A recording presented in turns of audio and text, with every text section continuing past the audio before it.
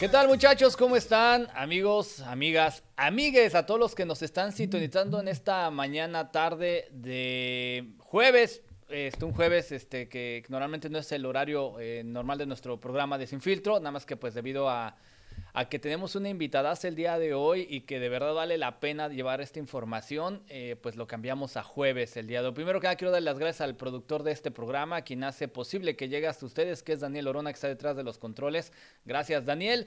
Y por supuesto a nuestros patrocinadores que hacen también posible que este programa se mantenga sustentado, este programa de desinformación chacotera que llega hasta ustedes a través de la señal de frecuencia alterna radio, a través de radio de la aplicación, también a través de las distintas redes sociales como es Facebook y YouTube, donde pues pueden seguirnos. Si quieres mandarnos un mensaje, ya sabes que nos puedes buscar en Twitter como @tu radio alterna. Bien, nuestros patrocinadores de Men's House, las personas que se dedican a vestirnos, a hacernos ver mejor. Ellos son una empresa local de Phoenix, Arizona, dedicada a la venta de trajes y ropa, que está aquí en el Mercado de los Cielos, a quienes los invito a que los visiten.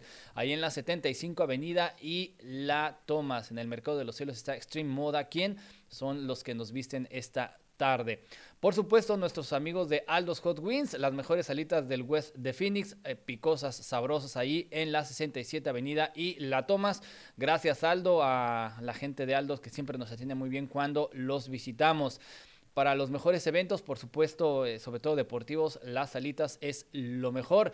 Nuestra amiga Daisy Madrigal, si usted está cansado de rentar, que no lo venza la renta. Mejor usted sea inteligente y llámele a Daisy Madrigal, donde usted puede vender, comprar o refinanciar su casa. Ella está ubicada ahí en la Camelback y la 91 Avenida para que la busque y le dé la mejor atención y el mejor servicio. Y bueno, muchísimas gracias a todos ustedes, a todos los que la semana pasada nos estuvieron ahí escribiendo, nos estuvieron comentando. El día de hoy vamos a hablar de cosas muy interesantes. Fíjese usted que vamos a hablar de sexo, así que señor amo de casa, señora que me está mirando de alguna parte de la Unión Americana, la República Mexicana o en Centroamérica, muchísimas gracias de verdad por el favor de su atención, pero siéntese de verdad porque lo que vamos a hablar a continuación no va a ser un programa sui generis como los que normalmente les traigo llenos de cotorreo y todo. Va a ser de verdad un programa así lleno de cotorreo, con la buena vibra, sin filtro, por supuesto, pero con mucha información. Señora, ¿le ha pasado que de repente no le dan el gasto completo? ¿A qué me refiero con esto? Bueno, esto es una manera de decir muy mexicana que pues de repente el marido o la esposa no le cumplen en lo sexual. Posiblemente el marido llega muy cansado o posiblemente la señora siempre tiene dolor de cabeza. Bueno, hoy vamos a hablar con Gina Calderón, que es una sexóloga colombiana, que tiene todas unas credenciales que les vamos a platicar ahorita después del corte, que la vamos a tener ya aquí con nosotros. Pero nos va a platicar acerca de cómo tener o cómo podemos llegar a tener una vida sexual plena. Y es que no sé si usted lo sepa, pero cuando el sexo en una relación es bueno, se convierte en el 10%, como la cereza, como lo dulce, como que la culminación de toda la relación. Pero cuando el sexo es muy malo, se vuelve casi el 80% de la relación. Así que, por ejemplo, amigo, amiga, si usted de repente ve, por ejemplo, a la amiga, al vecino, al compañero de trabajo medio frustrado y tú ves, bueno, pues tiene un carrazo, le va bien, tiene buen sueldo, su esposa es guapa o el esposo es guapo, posiblemente tenga que ver con una situación sexual. Y es que influenciados con tanta cosa que hay en las redes sociales, en la televisión, en la radio convencional, pues obviamente estamos sexualizados, lejos de tener una apertura responsable, solo nos sexualizamos debido a los contenidos que consumimos y esto no quiere decir que pues obviamente tengamos una vida sexual plena. Por eso es que trajimos el día de hoy a Gina Calderón, que la vamos a tener a continuación. Y bueno, en las locuras del emperador y en todo lo que está pasando, nos vamos rápido con estas noticias. Tenemos por ahí unas imágenes que les vamos a estar platicando a continuación. Resulta que el gobierno mexicano, muy a su estilo y con lo que ya sabemos que hace, pues ha estado haciendo algunos movimientos. En esta semana se presentó pues una controversia con este personaje que ven ahí y yo quisiera que todas las feministas que nos están mirando, que de verdad hicieran algo. Este ser humano demente, como lo ven ahí, Félix Salgado Macedonio, como tal es el prototipo de la imagen del gobierno mexicano o del partido de Morena. Mario Delgado, su presidente, lo mantuvo contra viento y marea y será candidato y tal vez porque así lo está imponiendo incluso el presidente mexicano, ya que lo está cuidando junto con Olga Sánchez Cordero como gobernador de Guerrero. Si alguien le abrió la puerta de Acapulco al narcotráfico con grupos incluso antagónicos, y tendrá la oportunidad de refrendar esas iniciativas. Él es Félix Salgado Macedonio, pero ¿quién es este ser? Félix Salgado es una persona que está vinculada a 3 denuncias por violación contra mujeres. Y aparte está vinculado a procesos donde le abre la puerta a los cárteles en Guerrero, sobre todo en Acapulco. ¿Se acuerdan que hace un tiempo, hace algunos años, Acapulco Guerrero, una zona prácticamente parecía cementerio? Todos los días había muchas muertes y bueno, a veces este señor es parte de ello. Así como lo ven con esos lentecitos medios bizarros que tiene ahí, este ser... como mucha gente lo dice, incluso dentro del partido de Morena, aseguran que la investigación interna contra Félix Salgado Macedonio es una simulación y que es prácticamente seguro que lo mantendrán y lo van a poner a fuerzas como candidato a la gobernatura de Guerrero. Mientras la Comisión de Honestidad y Justicia del Partido Movimiento de Regeneración Nacional Morena se supone que investiga las graves acusaciones de abuso sexual contra Félix Salgado Macedonio, candidato al gobierno del estado de Guerrero, existe información que documenta el otro rostro de quien fue presidente municipal de Acapulco del 2006 al 2008. En contraste con la violencia ejercida contra las mujeres que lo han denunciado, Salgado Macedonio tiene otra cara. Fue un dócil anfitrión del cartel de los Beltrán Leiva y del narcotraficante estadounidense Edgar Valdés Villarreal, alias La Barbie. Durante su gobierno, la ciudad se convirtió en un punto de arribo de toneladas y toneladas de cocaína y bodegas de droga.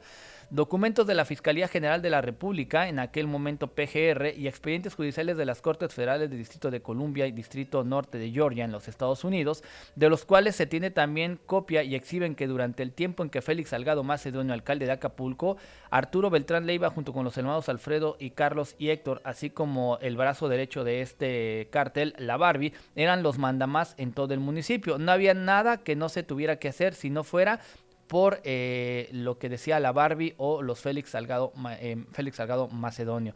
En esta colaboración se reveló también que la información hasta ahora desconocida de las operaciones de dicho grupo criminal en el municipio y la impunidad con la que operaban era gracias al pago de sobornos que recibía Félix Salgado.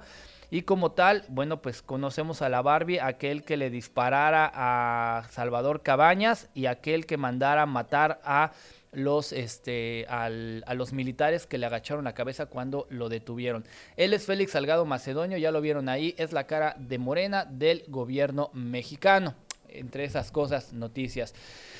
Y pues vámonos con algo importante, porque hablando de feministas, las cuales no he visto con este caso de Félix Salgado Macedonio, el día de hoy estamos celebrando a lo más bello que ha pisado este mundo, a lo único que normalmente le dedicamos horas y horas de poesía, horas y horas de lágrima, horas y litros de alcohol, de whisky y de cerveza, que es pues obviamente las mujeres. Así es, el día de hoy se celebra el Día Internacional de la Mujer y la Niña en la Ciencia en honor a Elizabeth Blackwell, quien muriera en 1910 y fue la primera mujer que ejerció la profesión de médica en todo el mundo.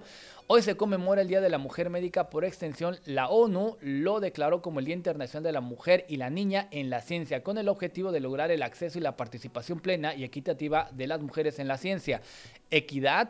Bueno, veremos si las mujeres médicas están ganando lo mismo que un hombre médico. Vamos a ver qué es la equidad en algunos momentos. Y bien, entre otras cosas y pasando a lo deportivo, peda monumental que se pone Tom Brady, se puso genial, pues ese señor es toda una leyenda, se lo merece. Se puso tan así que traía su trofeo del Super Bowl y lo empezó a aventar ahí en la bahía, de bote en bote, no podía ni caminar, la verdad es que estuvo genial. Y bueno, pues se ganó también por ahí una lanita, por supuesto, con esto de haber ganado el Super Bowl, siendo el primer quarterback que llevó a su propio equipo a celebrar un Super Bowl. Déjame esa, no te preocupes, Dani. Super Bowl, a celebrar el Super Bowl en su propia casa, los Bucaneros de Tampa Bay. Bueno, rebasados por la pandemia como tal. Están ustedes viendo ahí a López-Gatell y a Andrés Manuel López Obrador. Están viendo ahorita a Gina Calderón, de quien les vamos a platicar después del corte para que se vayan emocionando.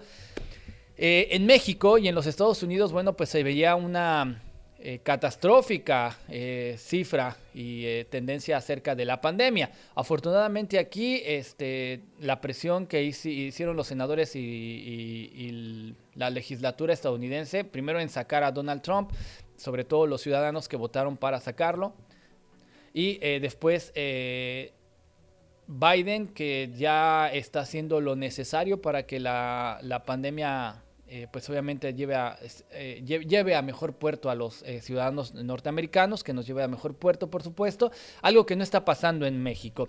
Y es que les quiero platicar que en México se están ocultando las cifras. El gobierno mexicano no informa cientos posibles y tal vez miles de muertes por el coronavirus, sobre todo en la Ciudad de México, quien ya se volvió el epicentro del coronavirus a nivel mundial.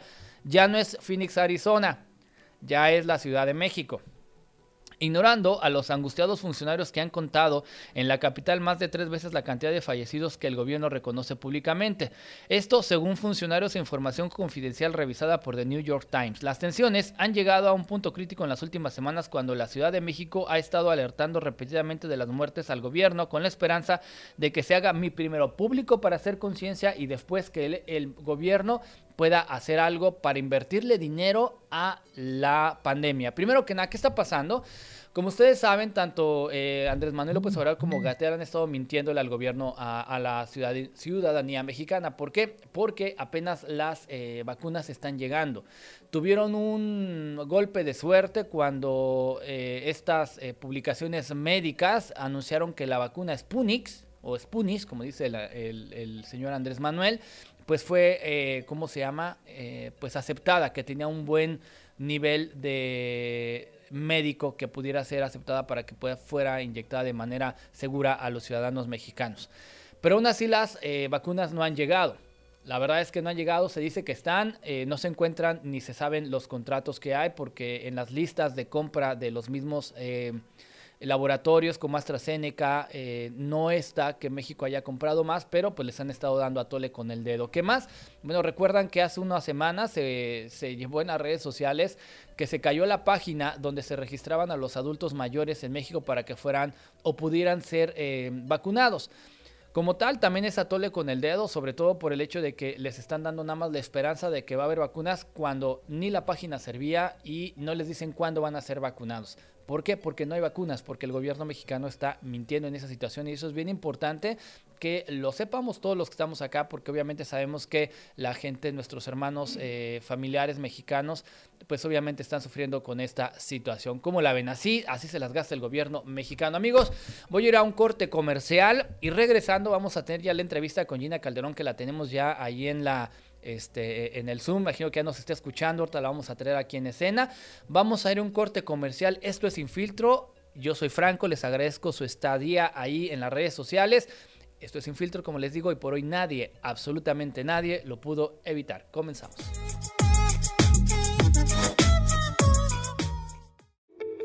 Hola, ¿qué tal? Te saluda Daisy Madrigal, agente de préstamos de casa con Lender Express. Si estás pensando en comprar o refinanciar tu casa, tienes que llamar ya al 602-460-2073. Aprovecha los bajos intereses y deja de rentar. Si tienes pensado casarte, divorciarte o si ya no quieres vivir con tu suegra, yo te ayudo a comprar tu casa. Llámame al 602-460-2073.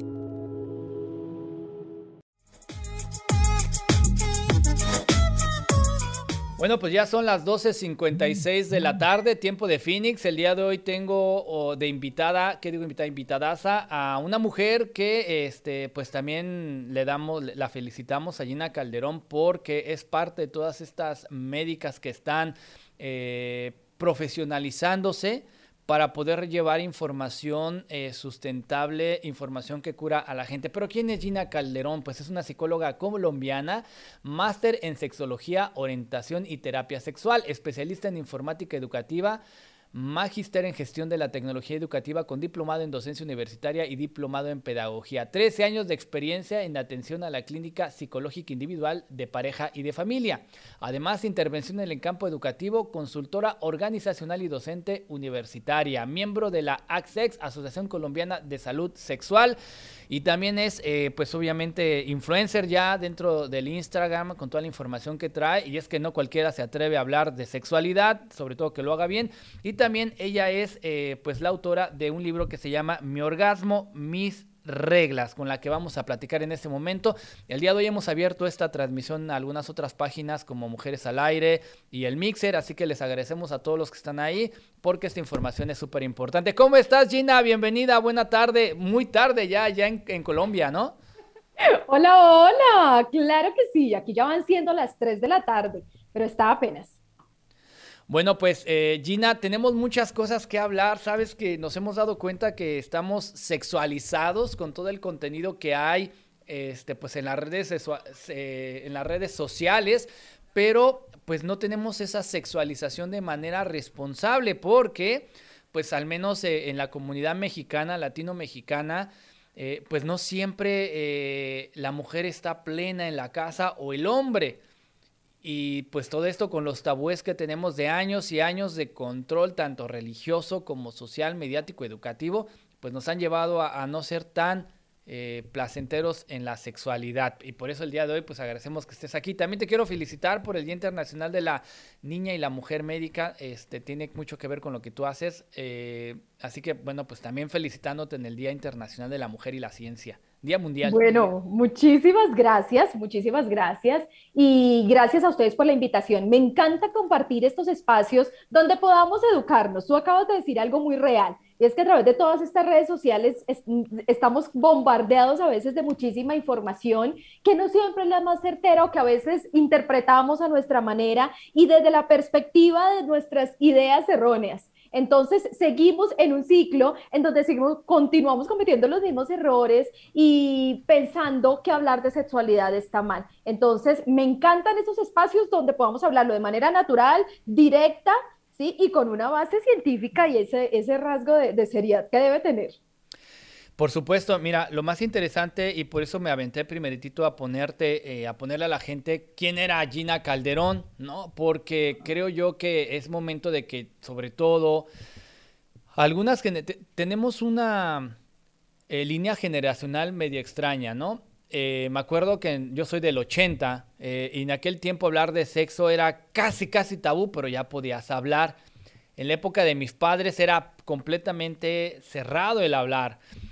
La línea fue creciendo y ahorita los jóvenes están más preocupados por ver con cuántas personas tienen sexo e incluso publicarlo o mandarse nudes, pero no están tan preocupados porque están llevando una vida sexual responsable. Y pues ahí, obviamente, las generaciones, nuestra generación, somos los más responsables, ¿no? Sobre todo porque no bajamos la información a tiempo por pena, por temor, por el qué dirán, porque si yo le hablo de sexualidad a mi hijo, es como si le estuviera diciendo que ya puede tener sexo, y cuando es todo lo contrario. Y entre las cosas que queremos preguntarte, primero que nada, ¿dónde se rompe o qué es lo que pasa cuando de la sexualidad llega esa parte del vacío por no tener una vida sexual plena y con todo lo que involucra, ¿no? Porque llegar al acto sexual es una situación responsable, pero también tiene que ser rica, tiene que ser sabrosa, tiene que haber este preludio, sabrosón sin planearse. Pero llegó un momento en que se rompió eso y ahora ya, pues nos encontramos a alguien en el bar y vamos a tener sexo y está bien y good, ahí nos vemos y no te vuelvo a ver. ¿Dónde se rompe esta parte? Bueno, mira, se han construido y reconstruido muchos aspectos y dimensiones que tienen que ver con la sexualidad y donde han tenido influencia la sociedad y sus diferentes instituciones. Y yo pensaría que la lista de mitos cada vez se ha ido aumentando más con el pasar del tiempo y de la historia, porque a veces creemos que con el tiempo las vamos derribando y somos más abiertos a hablar de sexualidad, pero nos encontramos que no es tan así. O sea, nuestros niños, niñas y jóvenes aún no siguen recibiendo la educación sexual que se esperaría. Todavía hay mucha ausencia de buena información y una sobreinformación de otro tipo, ¿sí? A través de redes, a través de la industria pornográfica, que no se convierte en ningún momento en un medio de educación sexual. ¿En qué momento? Mira, llegó un momento, y yo pensaría que eso inició hace muchísimos años, incluso me remontaría a la Edad Media, donde empezaron y empezaron a salir algunos aportes que decían necesitamos regular, ¿sí? Y no podemos permitir que el objetivo de la sexualidad sea también el placer, porque si no quitamos esa visión de la importancia del hombre, de la importancia de una corriente muy patriarcal donde el pene y el coito tenía todo el protagonismo del mundo. Y desde allí se empieza a negar ese placer a las mujeres. Con el tiempo, digamos que han salido en la lucha muchos referentes, ¿sí? O muchas referentes femeninas que han tenido su lucha por eso y por decir, un momentico, o sea, vamos a reproducirnos y ese es uno de los objetivos de la sexualidad, pero también un objetivo es mi placer y un objetivo también es comunicarme y relacionarme y un objetivo también puede ser afectivo y es válido y me lo merezco, ¿sí? Por ser mujer también, no solamente debe ser placentero para un hombre. Entonces, de alguna manera muchas mujeres aún no se lo creen y muchas mujeres, aunque todas tenemos los mismos derechos humanos sexuales y reproductivos, muchas aún lo desconocen, no se han informado y no tienen un ejercicio activo de esos derechos y en esa misma medida se convierten Gina, en ¿cómo muy sería, expuestas a una vulnerabilidad. Perdón Dime. que te interrumpa, ¿cómo sería una vida sexual plena para una mujer? Te voy a decir esto, casi la mayor parte de nuestra audiencia son mujeres jóvenes, entre los 21 años y los 45. Para nosotros, como lo vemos, es la plenitud de la mujer, ¿no? Es toda la experiencia más la juventud necesaria. Pero, ¿cómo sería decir que una de estas mujeres pudiera decir, ¿sabes qué? Yo estoy plena, basado en algo, en el punto de vista de una experta como tú? Bueno, primero es una vida sexual plena cuando yo sé que no estoy coercionada para nada. Es decir, doy mi consentimiento y esa voluntad. Cualquier práctica, relación o lo que sea, es con consentimiento. Muy bien, no desde la moral, sino desde mi postura como un sujeto activo de derechos. Segundo, que sea placentero. Es que, Franco, nos seguimos negando el placer. No, es que yo lo hago con mi esposo porque es un deber.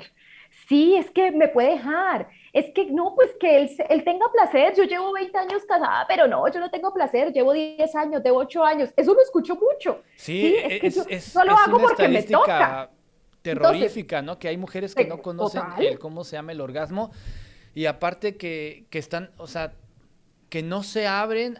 A ver, vamos a platicar cómo puede llegar al orgasmo, ¿no? Porque también para el hombre es una parte importante, los que nos preocupamos porque la pareja esté bien, y si la pareja no llega al orgasmo, creo yo que para nosotros no hay esa victoria de hombres machos cazadores, ¿no?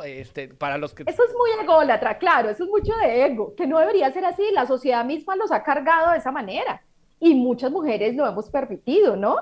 Entonces, en esa medida, digamos que las mujeres se han negado ese placer y yo pensaría que para que sea algo placentero, una vida sexual plena, debe darte placer, te lo mereces, te mereces todo el placer del mundo, te mereces disfrutarlo, te mereces tener orgasmos a tu medida, ¿sí? A tu medida. Por eso es importante que las mujeres ejerzamos ese derecho también que tenemos y rompamos con esas barreras que nos permitan experimentar, autoexplorarnos, autoconocernos para luego ir y transmitirlo a la pareja. No para que se sientan los héroes. Es que yo le hice sentir un orgasmo. No, ella misma lo sintió porque ella se concentró, pero tú ayudaste, claro que sí. Tú estimulaste bien, ayudaste bien, pero las mujeres debemos saber que somos responsables de eso. Yo pensaría que un tercer aspecto es el respeto. Si nos vamos, por ejemplo, a una vida sexual en pareja, basada en el respeto. Si no quiero algo, debo ser respetuosa con eso o respetuoso. Entonces, sí, estar basado en el respeto. Y cuarto, sin riesgos, ¿sí? Sin riesgos de mi integridad física, sin ese riesgo que muchas mujeres o ese temor que tienen de ser violentadas, de que su decisión no sea respetada y de que sea vista como menos mujer si no accede a algo. Ahora, bueno, yo encontré por ahí una frase que era muy revolucionaria, ¿no? De Emiliano Zapata y ¿cómo se llama? La manejé o la empecé a adjudicar cuando tenía como 25 años, que dice así: el orgasmo es de quien lo trabaja. Y antes era la tierra es de quien la trabaja, pero ya podríamos hablar de eso, es de política en otro tiempo. Y lo que dices tú es muy cierto, o sea, realmente el orgasmo de la mujer no le pertenece al hombre, le pertenece a la plenitud y a la apertura y a todo lo que conlleva de la mujer. Entonces, en este caso, con esto en contexto, te pregunto, ¿realmente en estos tiempos donde se supone que hay muchas marchas feministas y hay feminismo por todos lados, donde sabemos que el patriarcado sigue jodiendo la vida del mundo, pero ya hay libertad en cuanto a la sexualidad femenina en estos tiempos? Y sería bueno también que la gente que nos está mirando en cualquiera de las plataformas o de las páginas nos dijera: señora, ¿usted se siente sexualmente libre? ¿Tú qué piensas, Gina? Bueno, yo pienso que todavía nos falta. O sea, digamos que tenemos un terreno abonado y es que ahora hablamos de unos derechos humanos, sexuales y reproductivos que todas podemos ejercer. Y es la responsabilidad también de nosotros ir a informarnos y saber cuáles son las herramientas jurídicas y demás que tenemos para poder ejercerlos. Ahora bien, Franco, no podemos decir que todavía la hay. Primero, en muchas ocasiones por la misma mujer, por las mismas ideas distorsionantes, por la carencia en la educación sexual, por esas ideas que tiene tan arraigadas y que le cuesta sacarse la cabeza y que no le permite sentirse merecedora de ese placer, liberarse ella misma. Segundo, porque cuando hay una mujer que se libera y dice, un momentico, yo también tengo derecho a sentir placer, o yo tengo derecho a salir una noche y tener sexo solo por placer, siempre y cuando lo haga con responsabilidad. Cuando una mujer hace eso, también hay muchos ojos que le están emitiendo juicios, que si tú ves esas miradas enjuiciadoras son como cadenas que no permiten que realmente las mujeres actúen en libertad. Entonces siempre hay como en algunas ocasiones un estar a solapaditas para que no sacar a la luz que realmente tenga una libertad sexual. Entonces pienso yo que todavía falta mucho romper las cadenas frente al tema de la masturbación o autoestimulación femenina, frente a nuestro propio cuerpo, frente a la propia menstruación, a nuestra genitalidad, a nuestros procesos, a nuestro placer y a nuestros orgasmos. Todavía falta. Entonces nos falta, estamos trabajando en ese proceso y qué bueno que lo dices porque también tiene que ser un proceso que debe ser llevado con responsabilidad. La verdad es que ver una persona libre en cualquier ámbito de la vida, pero solo en lo sexual, la verdad se disfruta más, es una realidad. Y con esto en contexto también, mi siguiente pregunta contigo sería, ¿qué tanto influyen de buena o mala manera tanto la pornografía, que se pone como el estándar para ver lo que se hace o lo que puedes ver o inventar, y la masturbación? ¿Cómo influye la pornografía en la Ajá. masturbación o cómo influye Sí, cualquiera de sí, los dos? para Mira, bien o para mal. bueno, primero, la pornografía, entendamos que es un recurso para excitarse, ¿sí? Y para de contar, solito o acompañado, utilízalo de vez en cuando como una manera de divertirte, ¿sí? Sin tomar eso como un modelo a seguir. Y segundo, para tener en cuenta en la pornografía, no es una herramienta de educación sexual. Y ahí es donde estamos cayendo en un error y venimos cayendo hace muchísimos años, porque muchas personas, tanto jóvenes como adultos, quieren replicar lo mismo que está allí. ¿Sí? Entonces, debo ser como ese actor, mi cuerpo debe ser así, el de mi pareja debe ser así. Cuando vamos a la realidad, de un sexo totalmente diferente, donde decimos, esto ya no me excita porque es que yo esperaba esto, y nos damos cuenta que hay una distancia muy larga, pues claro, allá son actores, allá está todo arregladito, esto es lo real, ¿sí? Un cuerpo real, vulvas reales, penes reales, entonces, de alguna manera, nos aleja de esa realidad y nos crea unas falsas expectativas y ayuda a incrementar la lista de mitos y de prohibiciones que hay en torno al sexo. Y súmale, yo pensaría que un tercer punto, cuando se vuelve recurrente. Entonces, cuando permito que eso se me vaya al límite de que solamente me excito con eso y no hay otra forma. Y llega a reemplazar otros campos de placer. La autoestimulación es una práctica maravillosa. ¿Sí? Es una práctica natural que trae beneficios a nivel de la salud física, la salud mental y la salud sexual también. Entonces, y además de que es un proceso de autoconocimiento hermoso, la autoestimulación me permite a mí conocer cuáles son mis zonas erógenas, mis sensaciones, mi forma de sentir placer, y eso me permite tener el poder y la responsabilidad sobre mi placer y mis orgasmos. Cuando yo logro eso, más fácilmente puedo ir transmitirle al otro y decirle, ven te enseño, ven te muestro, y esa persona seguir mi camino. Es como yo sé trazar mi propio mapa de placer. Cuando yo me autoestimulo, trazo mi mapa hacia el tesoro de mi placer, y cuando tengo una pareja le muestro ese mapa. No me puedo quedar calladito o calladita, porque ese es el error que muchas veces se comete. No me puedo guardar esa información para poder que crezcamos en pareja, pero ni siquiera llegamos a eso. Nos enseñaron que la autoestimulación es mala, o que es pecado, o que eso no se puede hacer, o que si tienes pareja no lo hagas, y es una práctica muy sana. Ahora bien, muchas personas me dicen, ¿cuándo se convierte en algo negativo? ¿Será que si lo hago una vez al día es malo? Mira, no hay un libro que diga cuál es la regularidad indicada. ¿Cuál es el límite? Si hay que buscar ayuda si empieza a afectar otras dimensiones de tu vida, es decir, tu vida de pareja, de familia, de amigos, de trabajo, laboral, profesional. Dejas de ir a trabajar por quedarte haciéndolo, prefieres hacerlo que salir con tu pareja, que salir de fiesta, que estar con tu familia. Entonces es algo que hace compulsivamente y ya no te trae placer, sino que te genera angustia y malestar. Si esto es una situación que se repite durante varios meses de forma recurrente, digamos que ya nos estamos yendo a un extremo, pero es por la conducta compulsiva, más que por la autoestimulación misma. Me parece bien interesante lo que platicas y voy a volver a lanzar otra pregunta a nuestra audiencia. Señora, ¿usted se conoce? ¿Usted sabe lo que le gusta? Yo he visto en muchos de los videos que tú haces que incluso tienes como unos modelos de la vagina y les explicas. ¿Crees que nos puedas hacer una explicación breve de cómo debería de ser una exploración? Digo, no una masturbación como tal, pero sí una exploración de satisfactoria para una mujer. No sé Bueno, si podamos hacer eso. Me gustaría lo podemos hacer, pero quiero dejar algo claro. Dime. ¿Sí? Y es que una de las tantas, tú hablaste al inicio de las ideas religiosas, sociales y no sé qué. Esas ideas religiosas, sociales y demás son más distorsionantes que cualquier otra cosa. O sea, nos desdibujan la visión que hemos tenido de la sexualidad y todo lo que la sexualidad conlleva. Recuerden que la sexualidad no es solamente las relaciones sexuales, es nuestro cuerpo, son nuestros derechos, es la relación conmigo, con el otro, con mi entorno y demás. Entonces, en esa medida, una de las ideas erróneas que hemos tenido es la visión que hemos tenido de la autoestimulación. ¿Por qué? Porque ¿qué nos imaginamos? ¿Cuál es el imaginario social de autoestimulación femenina o masculina? No, túmbese o tires en la cama, tóquese los genitales, que el orgasmo llegue y pare de contar. El hombre tenga erección, eyacula y punto. Entonces la masturbación se convierte en un proceso cíclico que hasta se torna aburridor.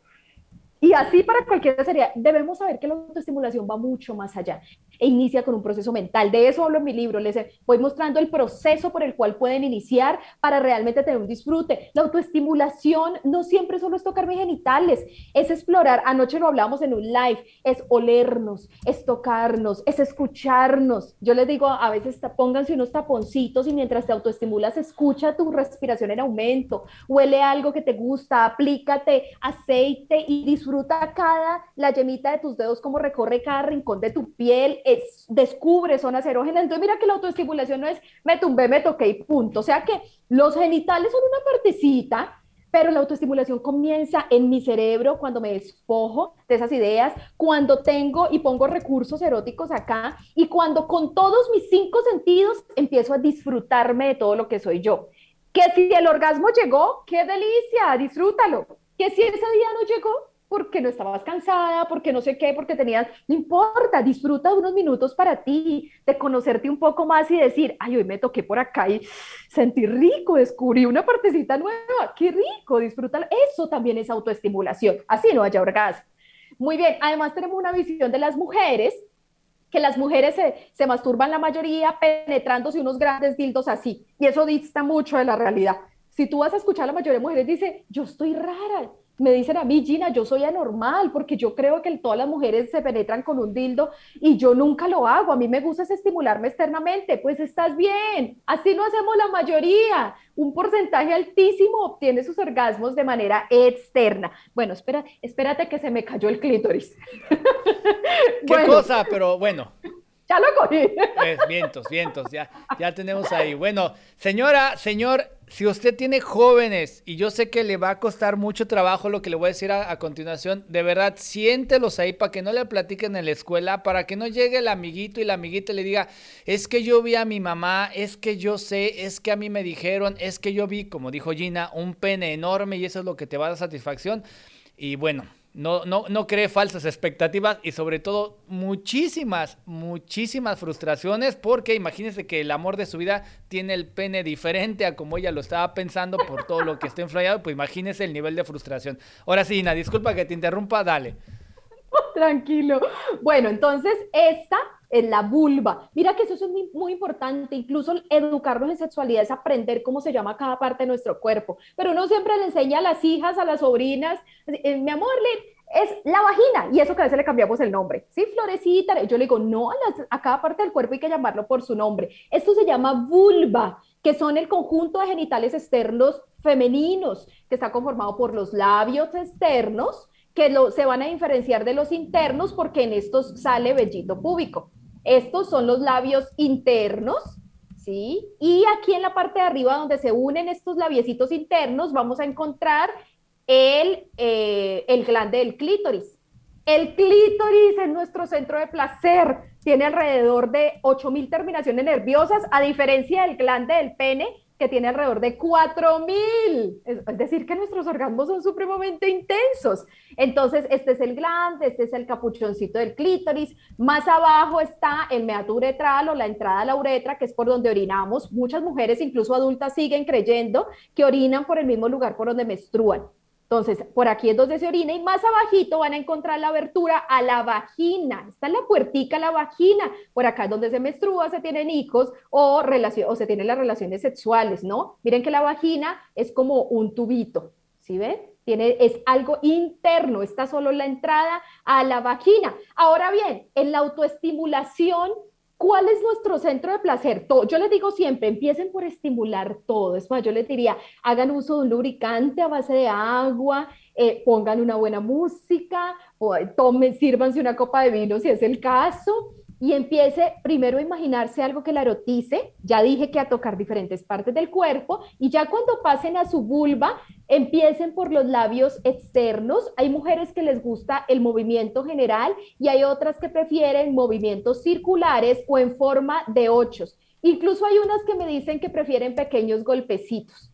Muy bien, pasamos a los labios internos. Los primeros 5 centímetros de la entrada a la vagina funciona muy bien, tiene mayor terminaciones nerviosas que al interior. Es por eso que muchas mujeres dicen, a mí me gusta la penetración o el coito, pero yo no siento tan rico como cuando me toco de manera externa. Pues claro, porque es que no tenemos tantas terminaciones nerviosas como acá. Y no es para que los hombres se enojen. En estos días publiqué algo en mi Instagram y hombres me decían, o sea, que ustedes no sienten rico cuando les... Claro que es bueno, pero a veces no es lo suficiente para llegar a un orgasmo. Por eso este amiguito que tengo acá, el clítoris, no lo podemos dejar para el inicio, para el juego previo, un besito, tocadita y ya vámonos a lo otro. Señores y señoras, esto no se descuida porque aquí está el centro de nuestro placer y donde la mayor cantidad de mujeres, estimulándolo, logran el orgasmo, ¿sí? En el glande del clítoris y ahí es donde tú tienes que descubrir si te gusta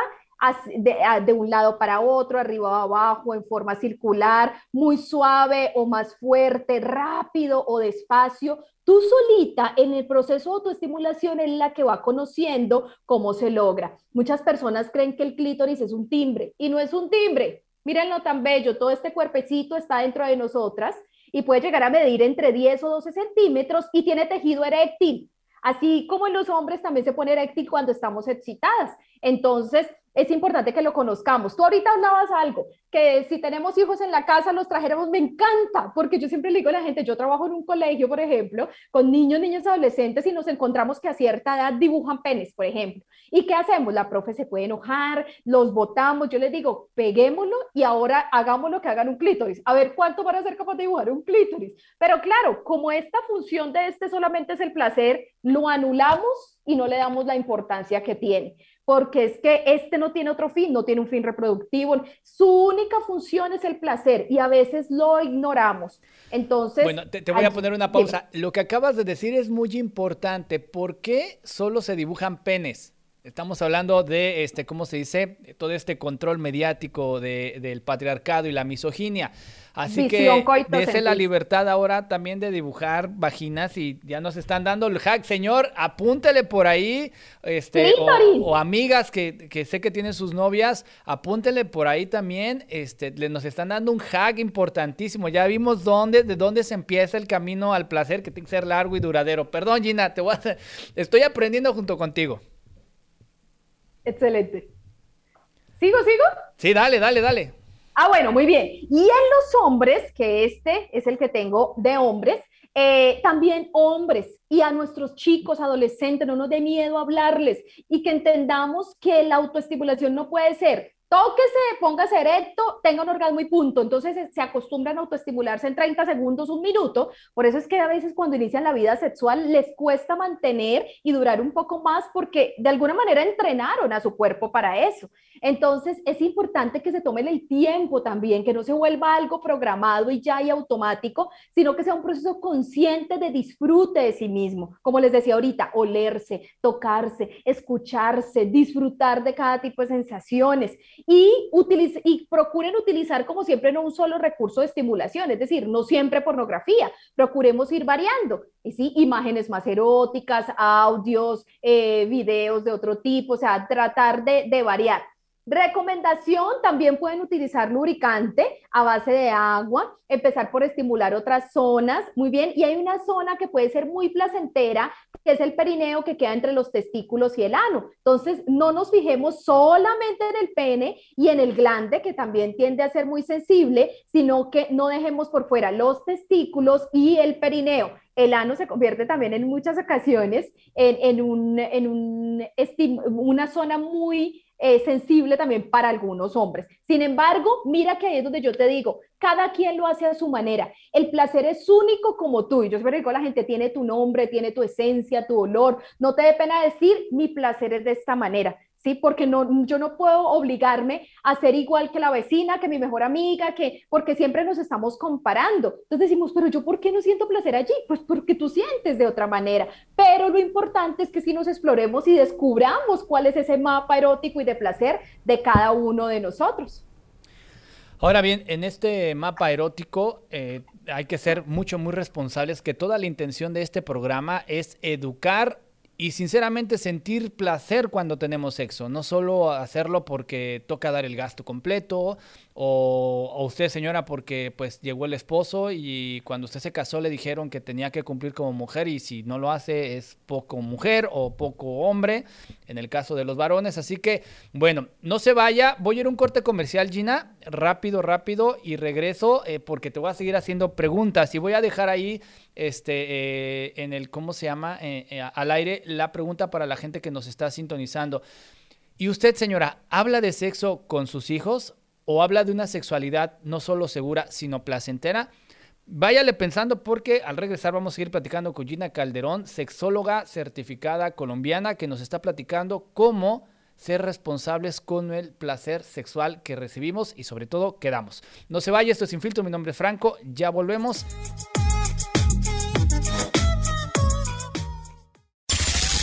Aldo's Hot Wheels, te estamos esperando.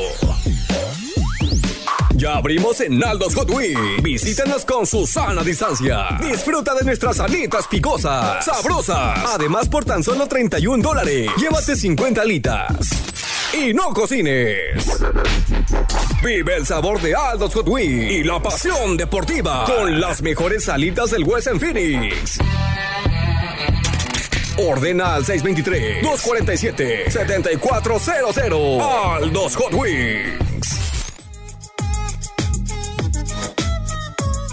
1:25 de la tarde, tiempo de Phoenix. Para la gente que nos está escuchando a través de radio aquí en la ciudad de Phoenix, Arizona, déjele ahí prendido, no se vaya, no se me espante. Al contrario, bueno, sabemos que normalmente nuestra audiencia sabe que nuestros temas son bastante picosos, pero bastante informativos. Muchísimas gracias a nuestros amigos de Extreme Moda, quienes nos visten esta tarde, mañana, como ven. El día de hoy hasta me veo totalmente presentable para este importante evento que es transmitir con ustedes información y educación y también sexual sobre todo. Bueno, les agradecemos el favor de su atención. Tenemos a la gente ahí en las distintas páginas. Nos gustaría que nos mandaran mensaje y que participara. Sabemos que muchas veces no participamos por pena, pero acuérdese que no hay mal que por bien no venga. Este es un momento interesante para usted. Tal vez le va a abrir la puerta para tener un nuevo tema de conversación con su hijo, con su hija, con su esposo, con su esposa, porque el hecho de estar casados no quiere decir que le pertenece los genitales de su señora y tampoco le pertenecen los genitales de su esposo o del novio o de la novia. Así que digo, esto es súper importante para todos. Regresamos con Gina Calderón, con quien, como le comentábamos al corte, estamos platicando, sexóloga colombiana certificada, que nos está platicando y sinceramente nos está enseñando a aprender a tener una vida sexual responsable y sobre todo placentera. Dentro de lo que planeamos para este programa, Gina, también era la pregunta. Obviamente, con tanto cambio que ha habido, la sexualidad de la mujer pues se ha hecho en apertura y se ha estado avanzando.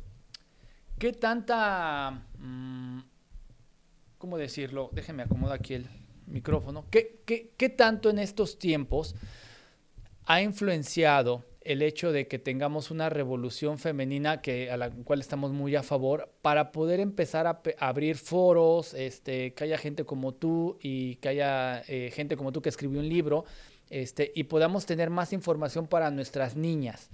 ¿A qué voy con este contexto? La pregunta, ¿desde qué edad es responsablemente bueno informarles de sexualidad a nuestras niñas? Vamos a enfocarnos un poquito en las niñas. ¿Por qué? Porque, por ejemplo, sé que las mamás, casi todas de ellas, preocupadísimas por cómo les van a explicar el periodo cuando una chiquilla que está empezando a ser adolescente, pues le empieza a llegar el periodo. Y yo me imagino cómo se deben de poner cuando le tienen que explicar, ¿sabes qué? La sexualidad, y esto se llama vagina, y esto se llama pene, o empezamos, por ejemplo, a cambiarle el nombre, ¿no? La cosita de los hombres, o tu cosita, ¿no? Toda esta parafernalia que hacemos, sobre todo los latinos, por no querer enfrentar las cosas. ¿Desde qué edad es responsable hablarle a una niña acerca de sexualidad? Mira, me estás haciendo una pregunta y me estás diciendo acerca de sexualidad. Y acerca de sexualidad es siempre, siempre, desde que tenga uso de razón y podamos, desde que le estoy enseñando a mi hija y le estoy diciendo los nombres de su cuerpo y le digo, mira, esta es tu vulva y solamente la tocas tú, y desde que empiezo a hacer prevención de violencia sexual. Recordemos que la sexualidad no es solo hablar de sexo, es hablar del cuidado del cuerpo, es hablar del consentimiento, de los derechos, es hablarle de respetar la diferencia y la diversidad, es hablar de muchísimas competencias y habilidades socioemocionales, comunicativas y demás que le van a permitir a esa niña desenvolverse bien en su contexto íntimo, personal, de pareja, de familia y social. O sea que la sexualidad termina siendo un aspecto mucho más amplio del que nosotros creemos. Somos seres sexuados desde que nacemos hasta el último de nuestros días. La sexualidad no es algo que yo tomo o dejo, o que yo digo, mi hijo no tiene sexualidad, entonces yo a él no le hablo. No, es una elección que nosotros somos sexualidad.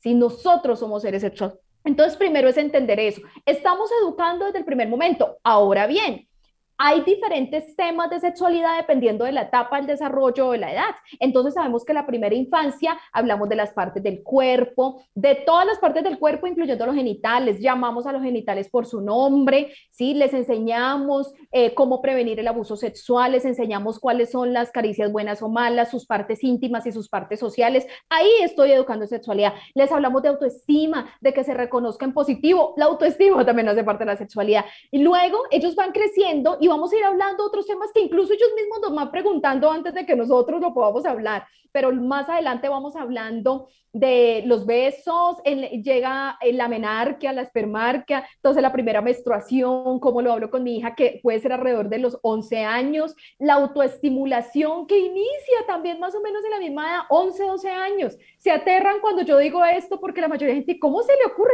La mayoría de personas, un gran porcentaje, inician el proceso de autoestimulación a esa edad. Pero qué bueno que se te ocurre, porque normalmente quien yo pienso que pudiera decir cómo se le ocurre es aquella señora que ya está después de los 30 y algo y sigue pensando tal vez sin saber lo que es un orgasmo, ¿no? Y le da miedo que le expliquen algunas prácticas de la sexualidad. Ahora, con esto ya que me estás platicando, pues quisiera platicar y entrar un poquito en tu libro, Tu orgasmo, tus reglas. Bueno, el libro se llama Mi orgasmo, mis reglas, que lo tienen ahí en pantalla. ¿Qué es lo que una mujer pudiera obtener aquí en este libro? Y déjame saludar rápidamente a Raquel Romero, Santiago Tamayo, Ricardo González, Mauro Márquez, a Roger Borges y a toda la gente que está en la audiencia. Muchísimas gracias por el favor de su atención. Compartan, comenten y ahí opinen. ¿Qué podemos obtener en este libro, Gina? Bueno, muy bien. Este es un libro que he hecho con todo mi amor, como un aporte, porque considero que la idea es también hacer transformaciones sociales. Entonces, en Mi orgasmo, mis reglas, pueden encontrar un libro que les da al menos esa pequeña luz para iniciar el camino hacia la búsqueda o la elaboración de tu mapa de placer y tu mapa erótico, ¿sí? Y el encontrar ese placer, esos orgasmos que tanto nos hemos negado. No solamente desde una visión de hablar solo del cuerpo o hablar de la respuesta sexual, sino también desde la sexualidad desde una perspectiva de amor propio. ¿sí? Aquí, eso es lo que hago en este libro. Primero decirte, ámate, reconócete, reconoce tu cuerpo, acéptalo, y ahí vas a empezar a disfrutarlo y abrirte a la sexualidad. Una mujer que es segura de sí misma, que ama lo que es, que ve belleza en donde los demás no importa que no la vean, que no busca ser perfecta y que se ha despojado de esas ideas erróneas, es una mujer que disfruta de su sexualidad, y obviamente esto va a hacer que también lo disfrute en pareja, porque se lo permite. Sí, sí, sí. Ok, entonces estamos hablando que este libro está enfocado a que las mujeres empiecen a reconocer esa parte sexual y no solo sea una liberación en las calles pidiendo equidad, sino también sea una liberación con ellas mismas y un conocimiento y exploración placentero de su cuerpo. Qué padre, de verdad te felicito, Gina. Mi orgasmo, mis reglas. El placer sexual es único, como tú, perfectamente bien escrito. Quiero preguntarte, tú como tal, los hombres, ¿entendemos la sexualidad? Llevamos años siendo machistas y misóginos y pensamos que un pene grande es lo mejor que hay. También pensamos que tener muchas amantes, o más bien mentirle a muchas mujeres para tener muchos amantes, eso es lo que nos hace hombres y eso es lo que es una sexualidad, como le decimos, chingona. Pero tú que eres sexóloga y que imagino que sabemos que das terapia de pareja y terapia individual, debes de conocer algún caso, alguna información importante para decirnos si los hombres sabemos de sexualidad, conocemos, la entendemos como tal. Mira, Franco, yo pensaría que la comprensión de la sexualidad en este momento ya no es cuestión de géneros. Sí, o sea, nos falta tanto a hombres y a mujeres comprender mucho más la sexualidad vista como el ejercicio de la misma, ¿no? Como ese encuentro erótico, las relaciones íntimas. Yo pensaría que nos hace falta mucho todavía. Entonces, aunque hay hombres que tienen apertura, me sigo encontrando hombres que me dicen, bueno, yo me he salido de eso, no me gusta ver pornografía, trato de ser más erótico, pero me encuentro con mujeres que me digan, no, me dicen, no, es que lo tienes muy pequeño, o muy mediano, o muy no sé qué. Entonces, todavía no nos, así como hay mujeres que me dicen, yo me he educado en sexualidad, no me fijo en esos esquemas y esos mitos, pero sí me sigo encontrando hombres que me dicen, ¿a ti te gusta hablar de sexualidad? Uy, no, debes tener demasiado mundo, no me sirve. Entonces, personas, yo pienso que es algo de seres humanos. Todavía falta que nos eduquemos como humanidad y dejemos de emitir tantos juicios frente a las otras personas que lo hablan de manera natural, que son abiertas, que no le ponen mística y que llaman a cada cosa por su nombre. Entonces, todavía sí hace falta, pero yo pensaría que es una cuestión de hombres y mujeres. Es más, hace poco, perdón que te interrumpa, Franco, hace poco hablé en Instagram sobre el tema de violencia sexual y de ese tema hablo en mi libro, que aunque no podemos negar que históricamente las mujeres hemos estado muy afectadas por ese tema en nuestra historia, es más, me llama mucho la atención como algo que nosotras tenemos en común, la mayoría de nosotras en nuestras historias son casos y situaciones de violencia o abuso sexual. Puse ese tema en mi Instagram y fueron muchos los hombres que me escribieron, ¿sabes? Así como fueron muchas las mujeres, también los hombres, contándome historias de cómo habían sido abusados sexualmente en su infancia, en su adolescencia o en algún momento. Entonces, y a veces ellos me contaban y cuando lo he contado se han reído de mí. Entonces, mira también cómo es algo de seres humanos, más que de géneros. Sí, la verdad es que creo yo que esta parte de la sexualidad enfocándonos un poquito al abuso sexual es un tema serio. Creo yo que somos o hemos sido durante mucho tiempo una sociedad de hipócritas. Hipócritas en el sentido de que no queremos hablarles a nuestros hijos para que tengan una vida sexual plena y placentera, pero tampoco les queremos hacer caso a nuestros niños y niñas cuando nos quieren hablar ellos de sexualidad, porque posiblemente los están queriendo abusar o ya los abusaron o ellos están pensando en hacer algo porque alguien les dijo. Por eso pienso que de repente en esto del sexo somos bastante hipócritas y no quiero ponerle, como decirle, la culpabilidad a ciertos sistemas como la religión, como la educación cívica o la cultura o la educación en las escuelas, pero creo yo que hemos sido muy, muy hipócritas y bastante irresponsables. Creo yo que el hombre entiende la sexualidad desde un punto de vista misógino casi siempre, y también creo yo que por eso no nos hemos dado a la tarea de poder terminar de conocer todo lo que tiene que ver con la sexualidad. Pero bueno, creo que ese solo podría ser tema de otro programa completamente, Gina. Quiero preguntarte una cosa más. si alguien quiere contactarte para que le des asesoría de pareja y todo esto, ¿cómo se ponen en contacto contigo? Bueno, yo pensaría que la red social que más uso es Instagram, ¿sí? Que es @GinaCalderón16. Allí me pueden escribir por mensaje directo, allí hay un enlace a mi número de teléfono WhatsApp. Entonces, generalmente cuando las personas me preguntan, por allí les envío toda la información pertinente acerca del valor de la consulta. En ese momento estoy realizando terapia online con pacientes en diferentes lugares del mundo. Entonces, la idea es aprovechar también estas herramientas tecnológicas que nos permiten llegar a muchas más personas. Entonces, a través de mi Instagram lo pueden hacer. También el libro lo pueden comprar a través de un enlace y un link que tengo allí. Bien, entonces ya saben cómo pueden contactar a Gina por si usted tiene la intención de aprender más y quiere, tal vez Gina le puede dar el buen consejo cómo acercarse a sus hijos para hablar de sexualidad y cómo usted aprender a explorarse y sentirse libre de esos tabús que nos han dicho durante años. Siguiente pregunta, o más bien siguiente tema, danos unos tips para ser mejores amantes. Ya entendimos que la sexualidad no es cuestión de hombre o mujer, es cuestión de gusto y de responsabilidad. ¿Cuáles serían estos tips que nos pudieras dar para aprender a ser mejores amantes? Bueno, yo pensaría que un punto fundamental es desarrollar inteligencia sexual. Hay un libro que a mí me encanta que se llama así, Inteligencia Sexual de Sonsoles Fuentes, que básicamente es la persona que aprende a conocerse, pero también a expresar, a comunicar, que sabe escuchar a su pareja y que tiene empatía con ella.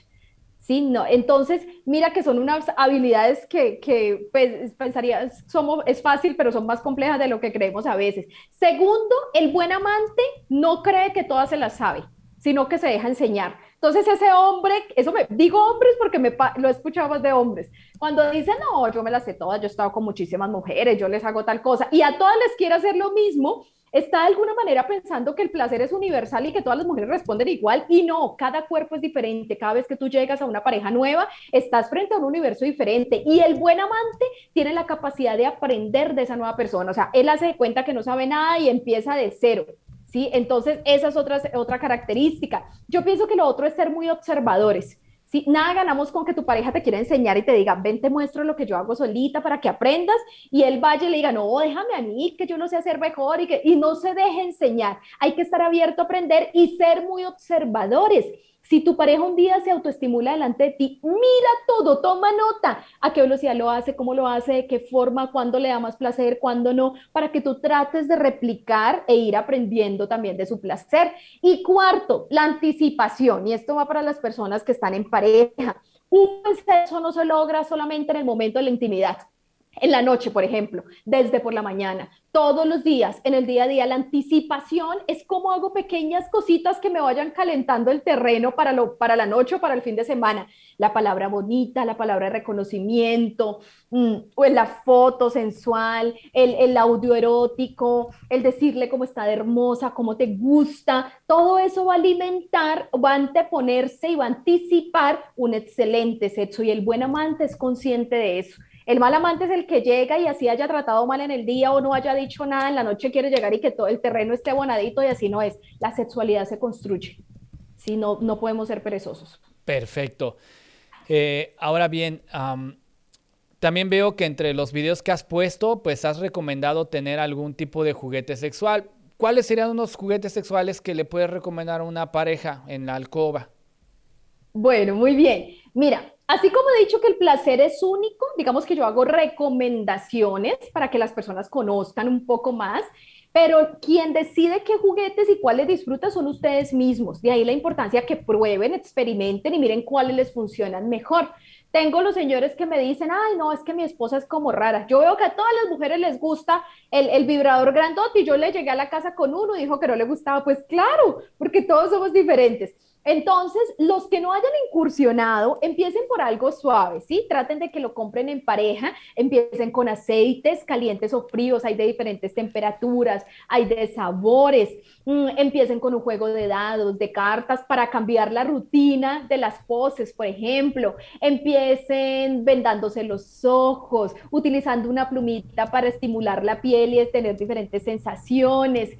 Y poco a poco van pasando a otros. Ya más adelante van a encontrar mostrar, por aquí tenía un anillito vibrador, por ejemplo, que sirve para utilizarlo en pareja, incluso para mantener por más tiempo las erecciones, ¿no? Entonces, este ¿Lo es un tienes a la mano anillito. que lo puedas mostrar? Míralo, Ok. ¿lo alcanzas a ver? Sí, ya.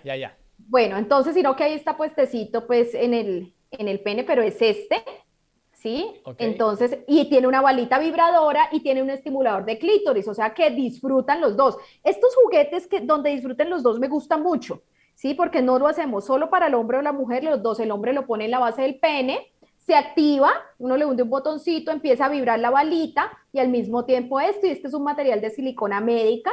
Al momento de hacer la penetración, el clítoris de la mujer también va a ser estimulado. Entonces, con penetración y estimulación del clítoris externo puede ser muy placentero para ambos.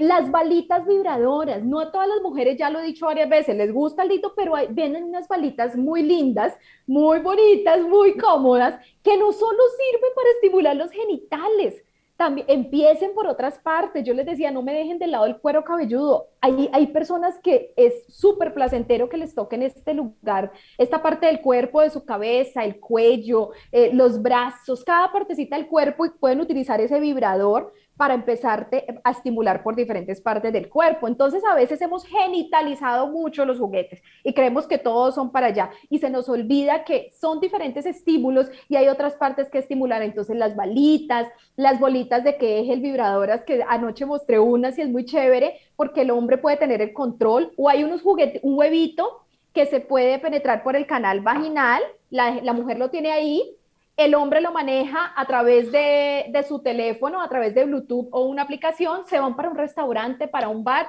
y cuando él quiera de vez en cuando va poniéndole vibraciones. Y es un juego que solamente ellos dos saben. Entonces, ¿a qué me refiero? Los juguetes, así como los juegos, le imprimen creatividad y nos ayudan a salir de la rutina, porque la rutina, cuando va entrando por un lado, por el otro lado va saliendo el deseo y demás. Así que debemos ser creativos. Tú dijiste algo al inicio, con lo que no estoy de acuerdo. Dime, no te preocupes. Que tú decías, sin planearse. Branco, llega un momento de que, y planear no está mal, no siempre el sexo va a ser espontáneo, no siempre, es más, ni siquiera cuando somos novios que creemos que es espontáneo. Mi amor, vamos a ir al cine, ay sí, pero cada uno se rasura, se baña bien, se echa el mejor perfume, y eso porque sabemos que en últimas puede terminar en otra cosa. Pero eso es rico, porque al no ser espontáneo nos permite ponernos lindos, lindas, crear un ambiente chévere. Y a veces las dinámicas de las parejas son diferentes. A veces hay hijos y no puede ser espontáneo. Entonces planéenlo. Planearlo. Fíjate que tienes razón, así como me lo estás platicando. Y me refería a lo siguiente. Con esta vida rara que ahora tenemos, sí de verdad conozco muchas parejas que se ponen una agenda y tal día es el día de tener sexo. Pero a mí se me hace como que, híjola, ¿cómo? O sea, si ese día no tenemos sexo, ya se pasó el día y ya no podemos. Entonces, sí, por eso sí estoy así como que digo, no, tiene que ser espontáneo. O sea, es de repente tienes que saber cómo llegar al momento para provocarlo. Pero bueno, voy a tomar mucho en cuenta tu consejo. Mira, que me estás dando ahorita, porque así obviamente quisiéramos. Pero en la realidad no siempre es así. El trabajo, las ocupaciones, los hijos, a veces cuando dejamos a la espontaneidad es cuando pasa una semana, 2 semanas, 1 mes, 2 meses y, ay, no hicimos nada. Hemos estado ocupados cada uno. En cambio, cuando planeo digo, así como saco tiempo para ir al gimnasio, así como saco tiempo para trabajar, así como saco el tiempo para el salón de belleza, el viernes por la noche es de nosotros. Nos fuimos a tomar un vino, una cervecita y miramos a ver qué otra cosa pasa. Ah, que si el viernes, pues que si hubo un mañanero de vez en cuando, listo, eso es espontáneo. Que si hubo un rapidín de vez en cuando en la cocina, rico. O sea, no quiere decir que lo espontáneo, pero no le dejemos toda la espontaneidad. Y menos cuando tenemos ya un matrimonio con ocupaciones, con hijos, que a veces hasta el espacio íntimo se pierde. Eso es muy cierto. Y bueno, usted que nos está mirando, amigo, señora bonita, señor amo de casa, ¿es espontáneo o usted lo planea? ¿O qué está planeando para el día de mañana viernes, que es noche de viernes, noche loca, una noche de copas? Hágalo, planéelo y bueno, tomemos en cuenta los consejos de nuestra amiga Gina Calderón, sexóloga colombiana, a quien le agradezco. Muchísimas gracias, Gina. He disfrutado mucho esta plática. Yo creo que te vamos a volver a invitar con toda la información y lo que nos está llegando. No vamos a alcanzar a contestar todas las preguntas, pero les agradecemos. Rápidamente quiero saludar a Ana Lilia, a Lisette, a Ricardo, a Marcela y a la señora María que nos ponen ahí comentarios y todo, y en las distintas páginas donde está saliendo este programa. Muchísimas gracias también por el favor de su atención. Gina, pues te agradezco mucho, gracias por acompañarnos esta tarde de jueves. Pues ya nos dejaste listos y nos dejaste educados. Creo yo que vamos a poner en práctica el fin de semana lo que pasó el día de hoy. Claro que sí, Franco, para mí es un placer y estaré aquí las veces que me inviten. Los invito también a adquirir el libro, los invito a que se sigan educando, a que consulten con los profesionales, pero que hablemos del tema y empecemos a naturalizarlo. Perfecto, creo que eso ha sido muy importante. Hablemos del tema, hable de sexo, hable de sexualidad y aprenda a tener una sexualidad plena. Te mando un abrazo hasta allá, hasta Colombia. Gracias, Gina. Bueno, pues esto ha sido Sin Filtro. Muchísimas gracias a todos los que nos escribieron o los que nos mandaron información, los que nos hicieron preguntas. Vamos a poner las redes sociales de Gina, vamos a poner el link de su libro que entendimos está en Amazon también, por si usted quiere adquirirlo, y pues la información de ella por si usted quiere preguntarle algo, señora, si tiene la intención de, ¿sabes qué? Que yo tengo dudas en esto, o señor también, no le saque, ya estamos en otros tiempos, en otros momentos, es momento de evolucionar y también en la parte de la sexualidad. Que tengan una excelente tarde de jueves. Yo los voy a dejar con la programación habitual de Frecuencia Alterna Radio a través de las distintas redes sociales, a través de radio, también a través de las páginas de Facebook y YouTube. Gracias por el favor de su atención. Le agradezco también a nuestro productor, el que lleva hasta ustedes este programa, que es Daniel Orona, que está ahí atrás de los controles, y a todos nuestros patrocinadores. Esperamos que hayan aprendido algo igual que nosotros y que el día de hoy usted se vaya con la idea de tener una sexualidad más placentera. Señor, señora, que la pase muy bien. Mi nombre es Franco, esto fue Sin Filtro. El sol y otro día hay tanta lluvia, donde el día se rock and roll y nos encanta la cumbia. Diario es la misma chingadera, que te pones pedo y amaneces sin cartera. Sigue esa vibra setentera, que entre víboras